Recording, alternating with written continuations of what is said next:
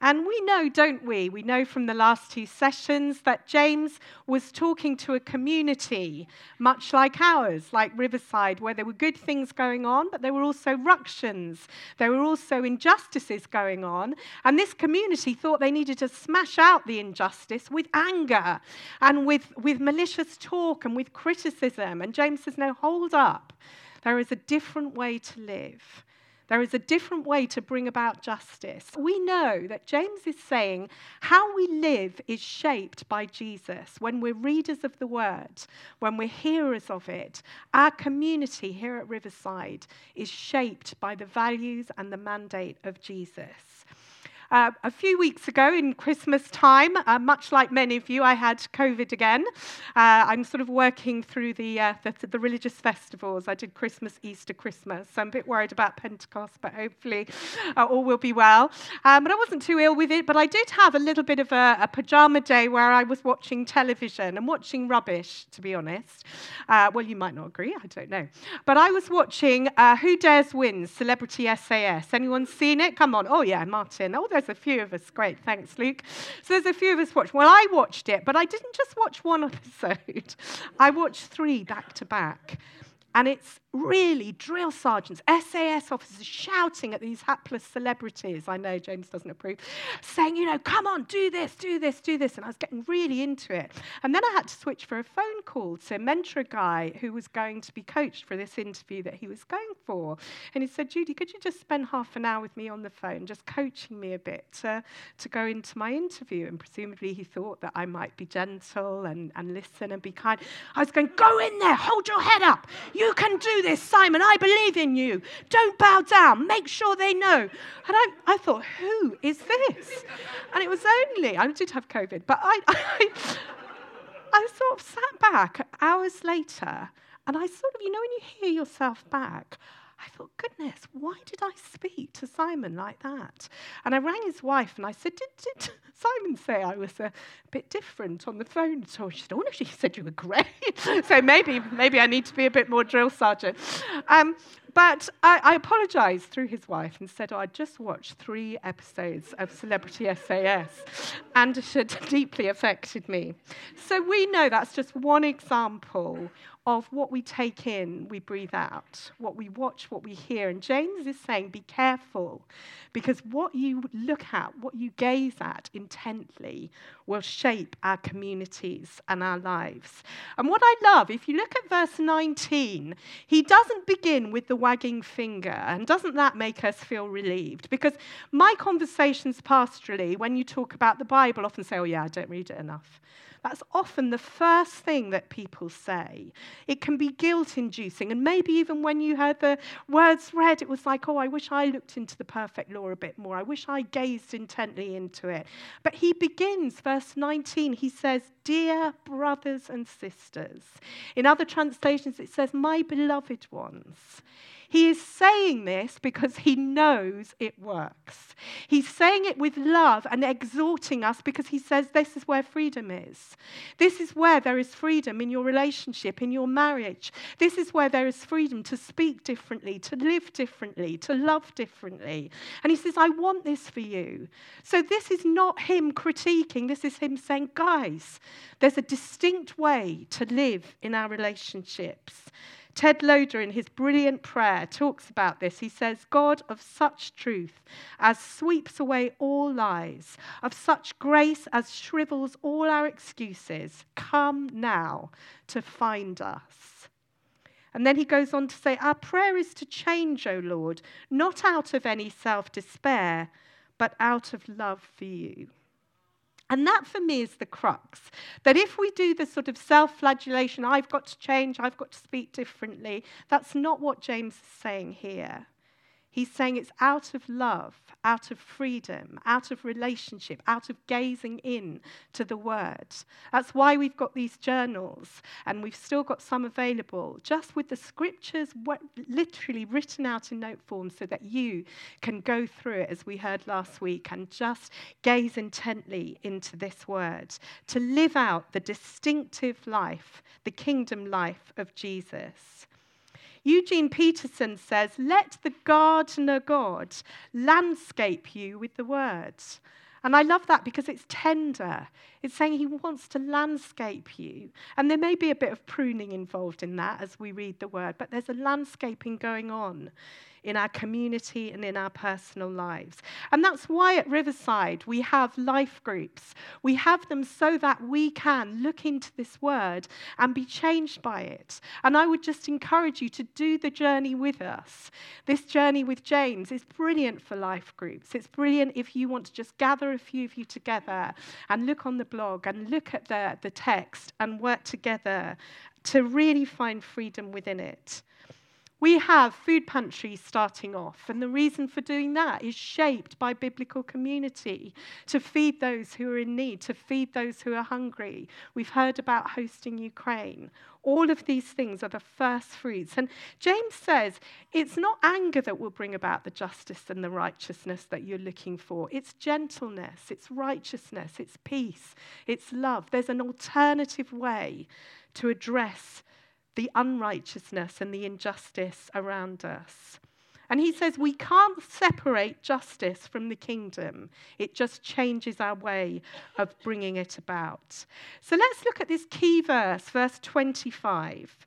He says, whoever looks intently into the perfect law that gives freedom and continues in it is not forgetting what they have heard but doing it. They will be blessed in all they do.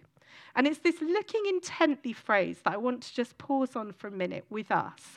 What does it mean to look intently into the word?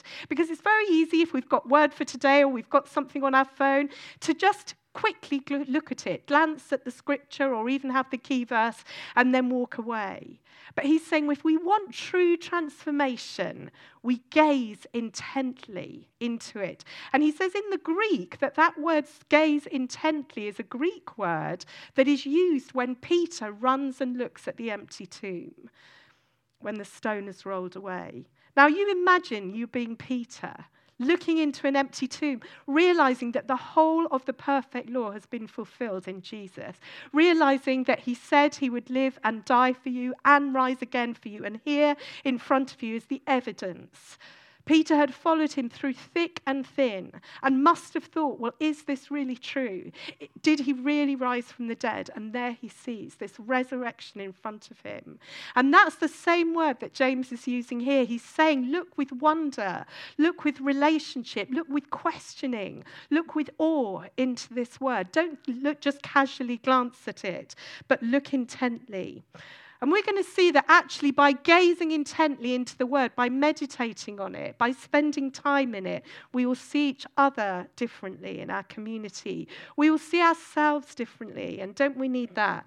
But most of all, we will see Jesus, because the whole of the Bible points to him, the perfect law that we gaze into. So how do we see each other? I don't know how your relationships are going, but I call this the waltz of relationships. If any of you waltz, who does waltzing here? A few of you, I don't know why I'm lifting my hand. I don't actually waltz, but I'm pretending I do. Well, when you're learning to waltz, they say it is quick, quick, slow, quick, quick, slow. But this is an alternative rhythm of relationship that James is talking about. He says it is quick, slow, slow. That our relationships need to be quick to listen. What does that mean for us this week? What does it mean to change and think I'm going to be quicker to listen, slow to anger, slow to speak? So there's a distinctive to our relationships where we can look and sound different. And again, he's doing this because he longs for this missional community that he's speaking to, this community that are trying to address multiple things and multiple needs, so are we. But he says, do it differently, do it distinctly, to be quick to listen to one another. And it's very easy if you're in an argument, isn't it? Particularly if you like words, to be already thinking what your comeback is going to be. Have you ever done that? So you're actually not listening to what the person is saying because you're already thinking, I know exactly how I'm going to come back on that. Or maybe it's just me. I hope it isn't. But actually he's saying, no, hang on a minute. Do more listening. You've got 2 ears, 1 mouth. Do more listening to one another. Keep a tight rein on your tongue, he says. And he also talks later on in James 3, he says, can fresh water and salt water flow from the same spring? In other words, what comes out of your mouth is to do with your heart. We can't have the two kinds of water, the one that is pure, the one that isn't. So as we read his word, even if you've read it in the morning and you're not quite sure it's made any difference, it will have brought change and freedom because it is living and powerful and active. So the distinctive life characterized by our biblical mandate to love one another, to care for one another, to listen to one another. And then he says, if you look at this word, it will change how you see yourself and it will bring freedom from your sinning. It will bring us freedom. Well, how does it do that? And he says, well, don't be like the man who gazes into the mirror for 1 minute and then off he goes and forgets what he looks like. Now, I don't know about you, but I look really good in the mornings. You'll have to take my word for that because you haven't seen me. But first thing in the morning, I look really good. You have to just take that. And then I put my contact lenses in. And everything changes, and I see the wrinkles or the bags or whatever. But for those 2 minutes before I put the lenses in, I can think, oh, I'm doing all right. And then I see the detail. And in a way, I believe that God's saying to us, Jesus is saying to us, if you really want to see the world differently, get your lenses in, read the word, look at things differently. You'll see people differently. You'll see yourself differently. And he will examine us, but in a loving way. Tim Keller says there are two ways to read the word. He says very often our society says, get your Bible and look down on it and say, agree with that, don't agree with that, I agree with that, like that, don't like that. Ever done that? Yes, I have. We do that, don't we? But he says no. Raise your Bible above you and your life and say, let it examine you. And the Lord will look and say, I like that bit about you. A little bit like to change that. Like to work a bit on that. Landscaping the garden. And he says, that's the word. It's freedom. It's not just looking at it for good advice. He's saying it's living and powerful to change us, to change and shape our communities. There was a philosopher, a French philosopher called Émile Kellier. And he decided from an early age as a student that he would write down in a beautiful notebook. If you're anything like me, you love a good bit of stationery. And he got a beautiful notebook and he just wrote any wise things that he heard, poetry, words, pictures, for years. And he said one day he would go and sit somewhere and read the whole thing. But he just accumulated them, wise sayings, things, and he was just a philosopher looking into all sorts of things. And one day he decided this is the day, and he went and sat under a tree, having done this for years. And he started to read. And when he'd finished, he said the absolute crushing disappointment he felt was overwhelming.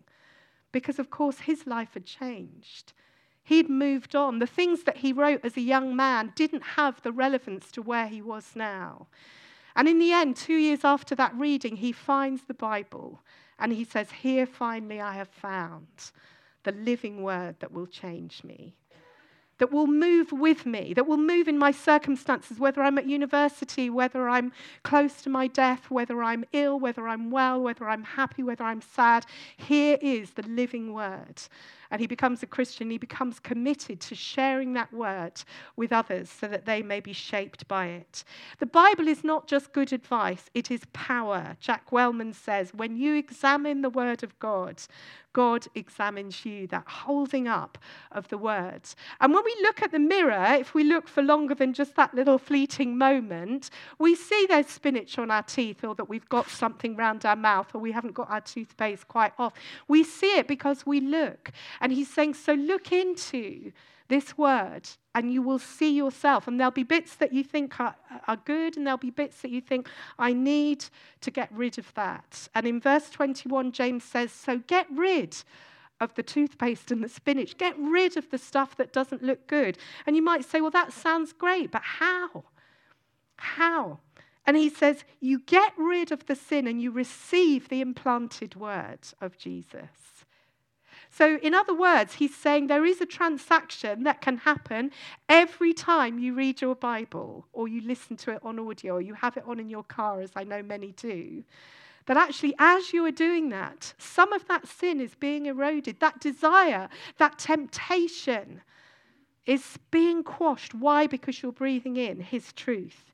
We're getting rid of sin. He says, get rid of it, chuck it off. How? By receiving the implanted word. And he says, look into the perfect law. It's been my privilege this week to meet with two of our young people, both who have told me I feel so different to how I did years before, because the Bible and the teaching I'm receiving is changing me. And what was lovely is they both mentioned my identity feels different. Isn't that amazing? That's going on here in our church, that when you give, that's what you're giving to. That when you pray, that's what you're praying for. That lives are being shaped. Some of you will know many years ago I wrote a book called The Dog Who Thought His Name Was No, which is just a series of truths for young people or students to take away and just learn that one truth and say that's going to shape how I view myself. That's going to shape how I view the world. Hiding that truth in our heart that we might not sin against him. In contrast, I met with a guy this week also for lunch who I knew many years ago who was a huge influence in my life and is going through an incredibly difficult time and has walked away from a sort of formal established faith. He still prays, however.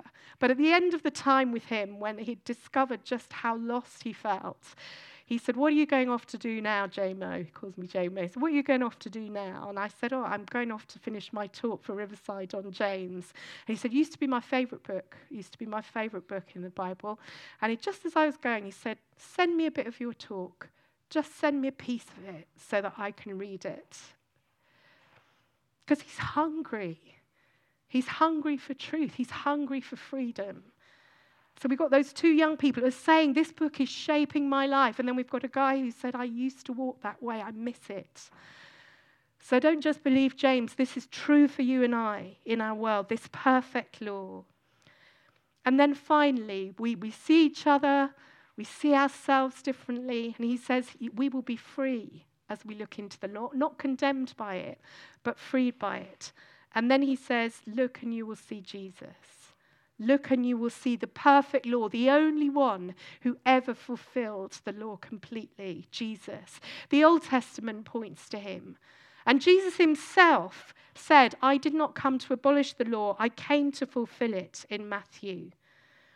And why do we know that this perfect law works, this scripture, these mouths, these things that Jesus expresses in the New Testament? How do we know that it's true? Well, Jesus himself drew on scripture. He drew on the scriptures of his day all of the time. When he faced temptation, what did he do? He answered back with scripture. When he faced the religious leaders who perhaps he felt were too lofty or too wise for him, he went to scripture and he said, this is the truth. This is what has been handed down to me by the Spirit and by my Father. When he faced his death, he said, not my will, Lord, but yours be done. In other words, all of the time that Jesus is alive, all of the time that Jesus was on this earth, it was scripture, scripture, scripture. It was the word of God that he meditated on, that he was freed by. Augustine says the Holy Scriptures are our letters from home. I really love that. The Holy Scriptures are our letters from home. Because if Jesus is the one that has beaten death for us, and came back to tell us about it, we have this book as our letters from home. And it's not a letter today of condemnation, it's a letter of love to you. It's a letter of love to you today. Put your name there and think, this is my letter from home. This is my letter that says, John, you are loved. Clive, you are loved profusely, deeply. Put your name there. And he says, it's because I love you, my son, my daughter, my child, that I've given you this book that is life-changing. It's the only book, you know how much I love to read. It's the only book that I know that has changed me inside out and that is going on changing me. And I'm still holding it up. I'm still probably not gazing intently enough, if I'm honest. I've been challenged by my own talk in preparation. I'm not a natural studier. I'm a natural people, coffee, chat, as you know. But actually the challenge for me, the challenge for us at the start of this year, what better time for us to say, I am hungry for breakthrough. I want to be that agent of distinct change in our communities more than ever before. How will we bring about this incredible love that we've received? How will we demonstrate it? And so let's challenge one another that we will find Jesus more and more real as we look into his word. We'll find him more and more powerful. We'll find him more and more faithful to shape us and to inspire and forgive us. And maybe this week, all of us could just think, whether you're watching us online, whether you're doing church at home, or whether you're here in the room, maybe all of us could think, what would look like this week if we saturate our community with Scripture? If we know that there are people who are struggling, send them a verse, send them a chorus, a song, whatever it is, to just lift their heads, to change their reality, to make them known that they're worth. I spoke to a friend this week who said she took her daughter into the job centre, and the guy who was the guy there was clearly a Christian, and he said to her daughter, "Do you know something? You are worth it. You're worth it." That's just a guy doing his job, but he is actually breaking the screen, if you like, and saying you're worth something. God sees you. Your life matters. Your life counts. If all of us are sent out with this living word, not only to scrutinize and meditate and take in for ourselves, but to share it with a world who is hungry and desperate for change.